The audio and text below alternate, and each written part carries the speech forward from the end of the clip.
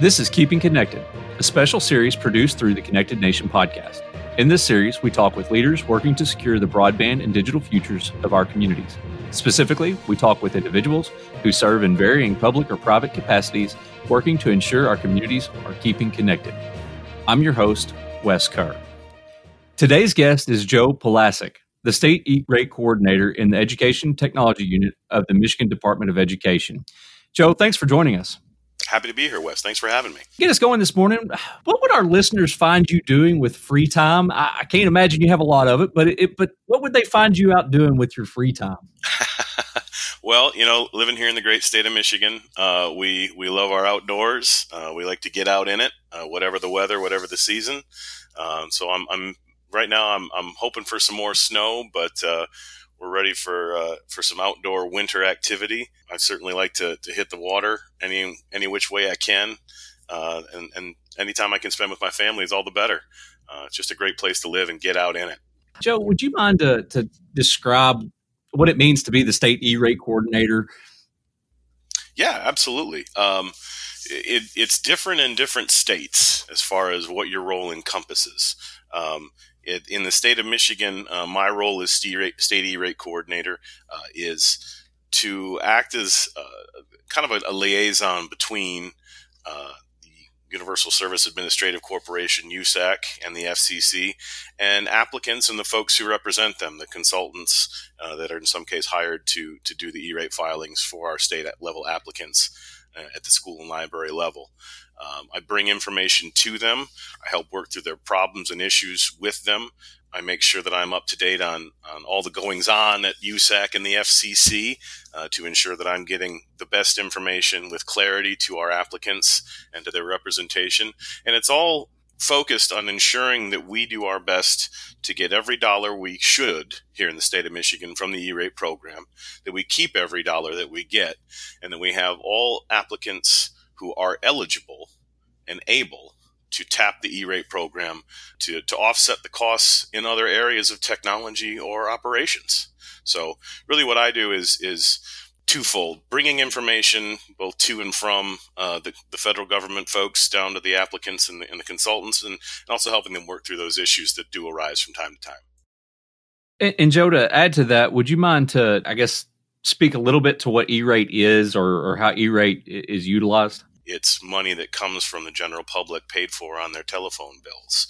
And it goes into this big pot of money that is then made available for several different programs, E-Rate being one of them, that accesses these funds out of the Universal Service Fund. The big pot is named the Universal Service Fund. And for E-Rate purposes, eligible schools and libraries, that schools being non-public or public service or public school academies, and your library organizations are eligible to tap that fund for the cost of the broadband internet that they are using to serve their students in their communities at their locations. And that frees up money, because I don't know of any school or library that has too much funding, frees up money to go to other projects, to improve technology, and it's there to offset cost of doing business, as it were, in a 21st century world. We're trying to ensure that our students have access to these 21st century technological tools, and that our communities have access to the internet and to the internet at large, not just access to email and research, but to the digital economy, to digital literacy courses.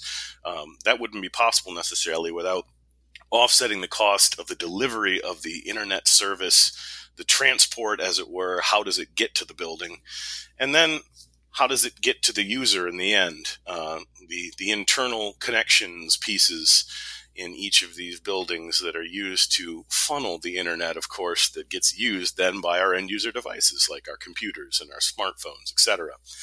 All of those things are offset through a rebate program in E-Rate.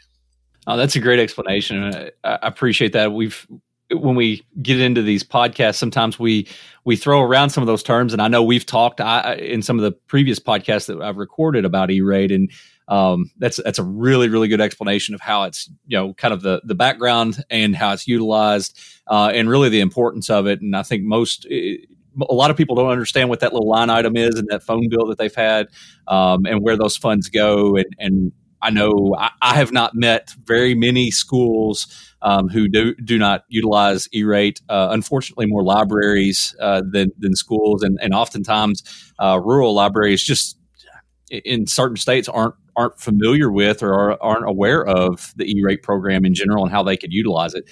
So it's neat to see the work that you do, and I certainly understand the importance of the coordinator role and appreciate that. So as we kind of dig in further today, one of the things I'm curious about is I want to hear why you think broadband and technology is important to your constituents and just in general. Well, I love this question for one specific reason. It's because it's not just about access to broadband or access to technology. It's about access to all of them combined. A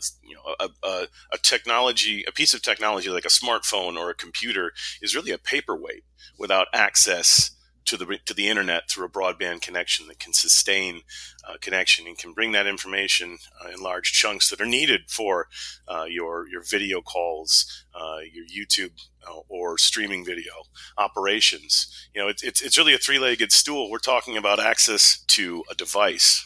We're talking about access to broadband. And then we're talking about the ability to pay for those things. And so with all of that brought together, we know that it's important and can be so beneficial to put technological tools in front of a kid and into a classroom.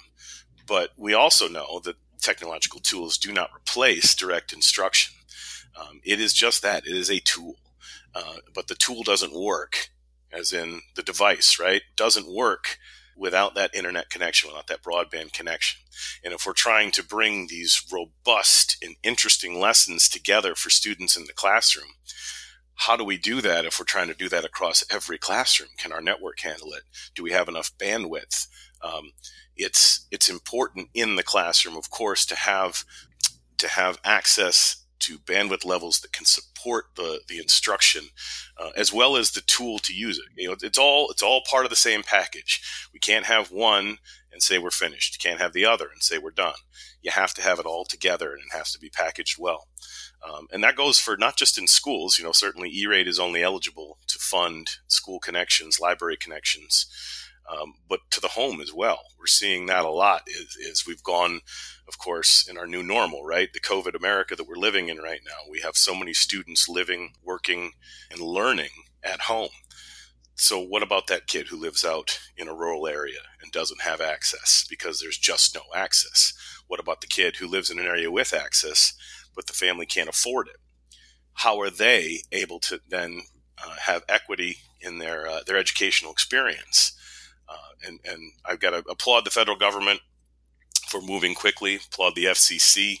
We've done a lot of work here at the state level, as have every state, frankly, to try and move dollars that were put out through COVID relief to get them to schools, to offset the cost of devices, of wireless connections where needed, et cetera, so that we can continue this, because we see the importance of access to broadband and how it plays into successful educational outcomes. Yeah, I know that through this COVID-19 season, and I say season being hopeful, that it has shone a lot of light on E-rate, and a lot of discussion has happened about how can E-rate support beyond the campus, if you will. So that's been an interesting conversation, one that is certainly not settled, or one without many opinions. But it's certainly something I know that I've heard the discussion, or plenty of discussions about. I'm certain that you have, given your role, as school districts look to find ways to expand and really extend the funding that they have to reach their students, who really are living, in their homes. And the only outside world that they are getting in many cases is what is being delivered through a broadband connection and the technology that they have at hand. And for those that are not fortunate enough to have those services available to them, it has really closed off the world that they live in. So much appreciation to you and the others around the country that are, in the roles that you're in, and what you're doing to try to expand those services and work, collectively to figure out what fits and what makes sense as we move forward. In your position, what concerns you the most about inadequate access to broadband and technology? Well, I can go back to that issue of equity of access. And, equity of access isn't just, is there available broadband connections in your area? It's also, can you afford this broadband connection? They're not cheap. And if you're a family that's struggling, as many people are right now, especially, it can be thought of as a luxury, right? I view broadband as something that should probably end up someday being regulated like a utility, because like electricity, this is now something that is needed for people to do the things that they do every day. And maybe if we continue to work from home, we'll see some of that. But, again, equity of access and then the ability to pay for that access. Those are the two things that are really coming together in a conflux as we ask this question. Nearly all the schools have solved the issue of device access through the state dollars that have been available in the past, and certainly the federal CARES dollars that we've seen in this particular cycle. These devices come with ongoing costs, so there's maintenance, there's insurance, there's replacements. So this is not a one-time cost. Our schools will need to make sure they have the budgetary resources to maintain these fleets of devices. And then educational funding generally will need to probably see a little swell to cover these costs. We are only seeing cost of educating student at a student level inflating. So that's from a school access standpoint. From a home access, which again, we didn't really think about this until COVID, right? We didn't think about necessarily the access to the home and the part that plays, the large part it plays in student outcomes. So if we have access to devices, and we have access to internet, and we have the ability to pay for these, all of these over time, that's the three legs of this equity stool for ensuring equity. And by ensuring equity, we're giving people access to all the things that we enjoy every day by having a solid broadband connection. The ability for me to sit in my house right now and to have this conversation with you remotely would not be possible without a decent broadband connection. I'm not going to say I got a great one, but we're doing okay today. And when I think about the concerns, it always comes back to, are we going to have what we need in the places that we need it?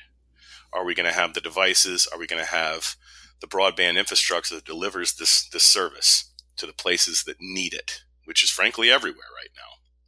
Or are we going to sit back at the end of this and say, well, everybody's back in school, so we solved it. It's okay, everybody. We don't need to continue forcing the issue and expanding the infrastructure around our state. That needs to continue to happen. We need to continue to advocate for equity of access, at least from an infrastructure standpoint. We can work on cost later. There are certainly programs to drive costs down, but at this point, the hardest thing to solve is the infrastructure to bring equity of access to broadband internet across our state. As a state agency, is there a community of people that you feel are at the biggest disadvantage, and how do you believe broadband and technology can help neutralize that disadvantage? It's what's interesting is when we talk about equity of access, we think about rural areas that don't have access to broadband infrastructure.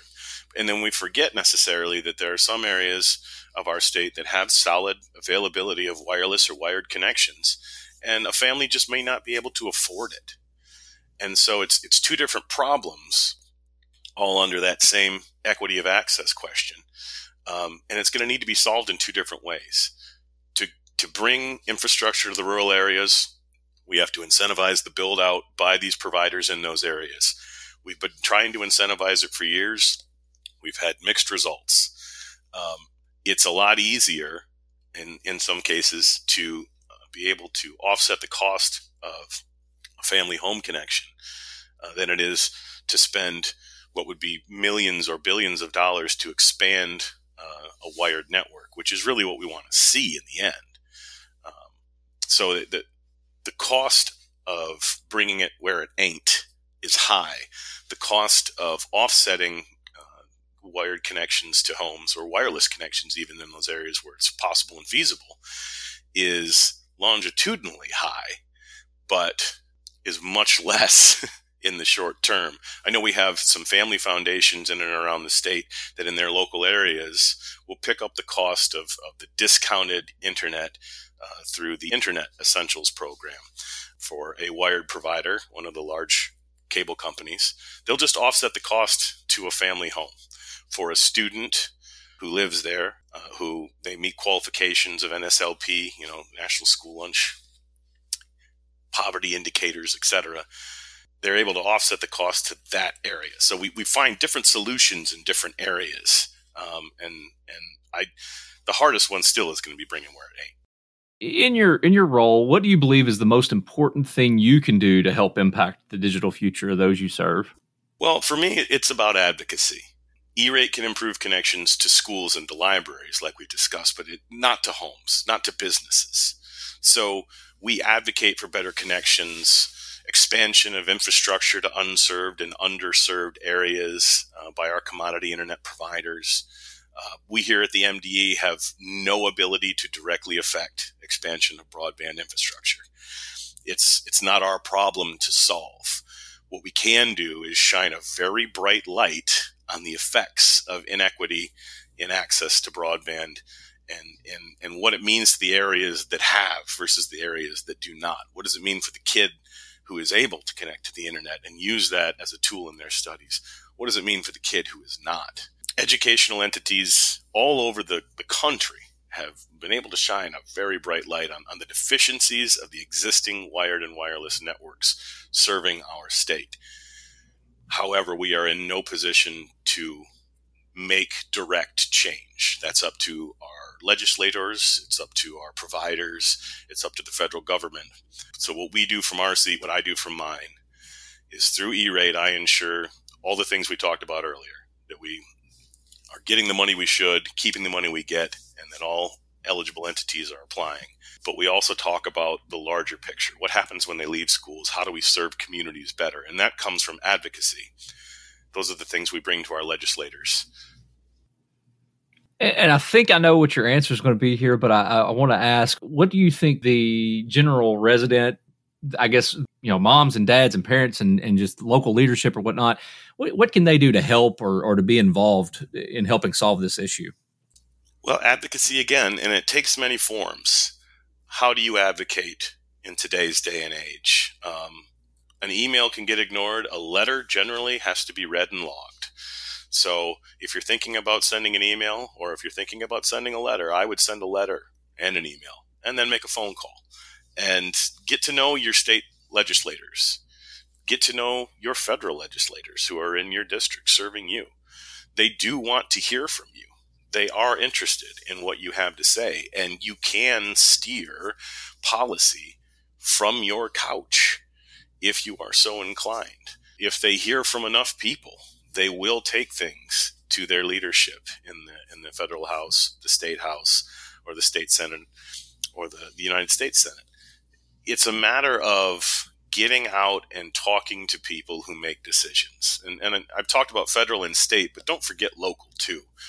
If you think that you would like to advocate for a local network in your small town, similar to the one I live in, I'm talking to you from right now, there are municipal networks all around our state that are successful. There are blueprints for how to move forward in this realm.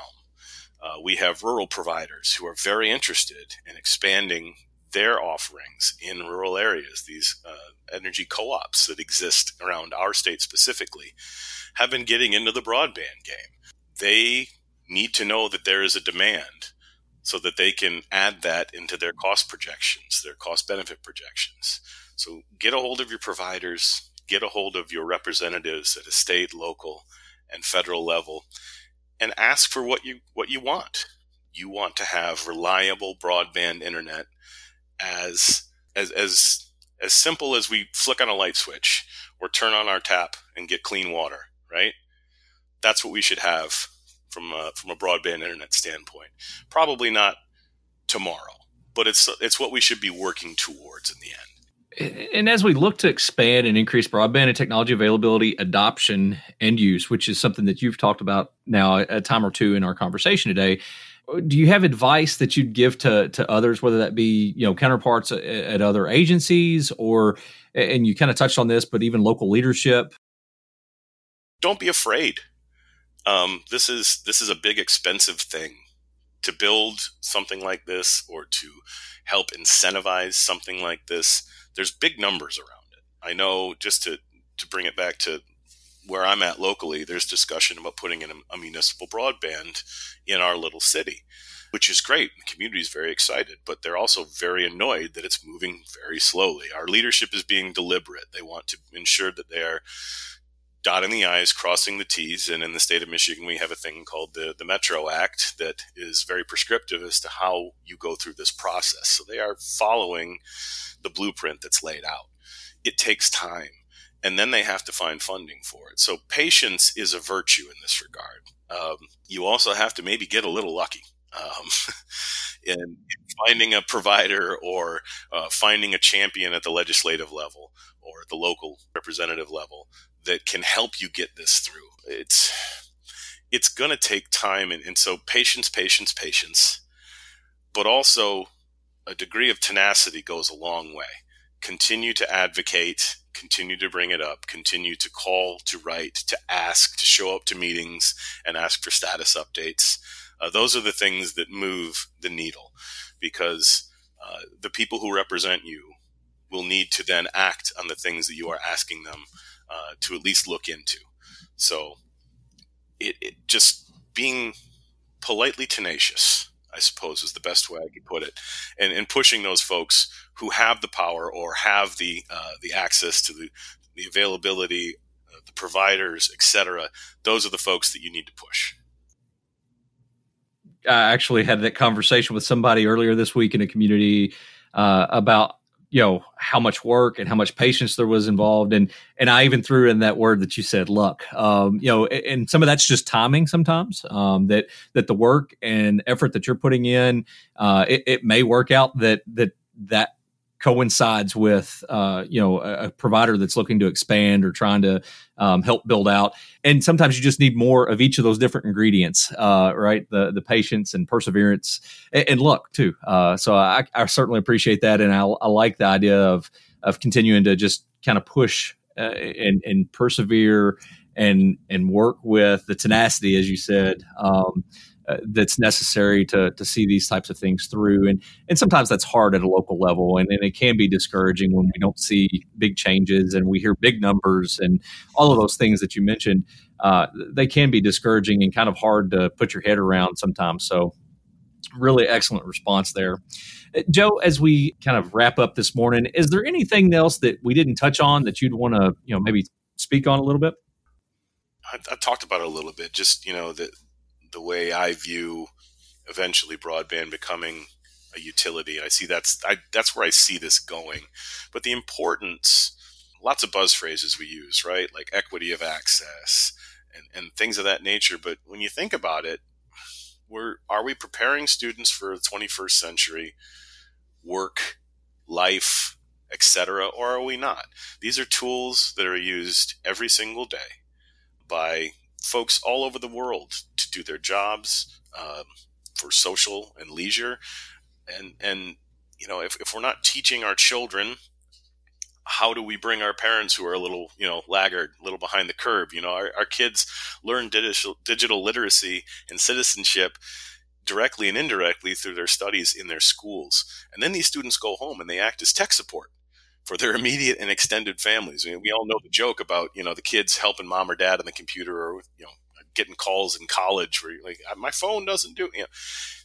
It's important because the younger generation is teaching folks that didn't have the opportunity to work with this stuff so much in their daily lives. And so digital literacy is so important as so many more things go online. Access to forms, access to dang near everything is all online.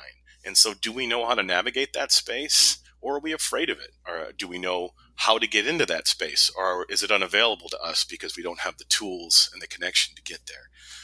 Those are the things that drive my work every day. And I know that I'm able to work on some committees that are working on the outside stuff, but most of my direct work is about schools and libraries and E-rate.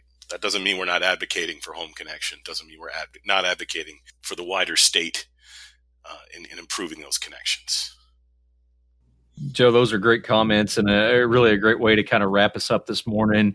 I want to thank you personally for the time that you've provided me and given me this morning, but also want to thanks for all you're doing to help secure a digital future for Michiganders. I appreciate that, Wes, and I really appreciate being a part of this today. Thank you so much. Today's guest has been the State E-Rate Coordinator for the Michigan Department of Education, Joe Polasek. I'm Wes Kerr. Thanks for listening to Keeping Connected. If you like the show and want to know more about our nonprofit, head to connectednation.org and look for the latest episodes on iTunes, iHeartRadio, Google Podcast, or Spotify.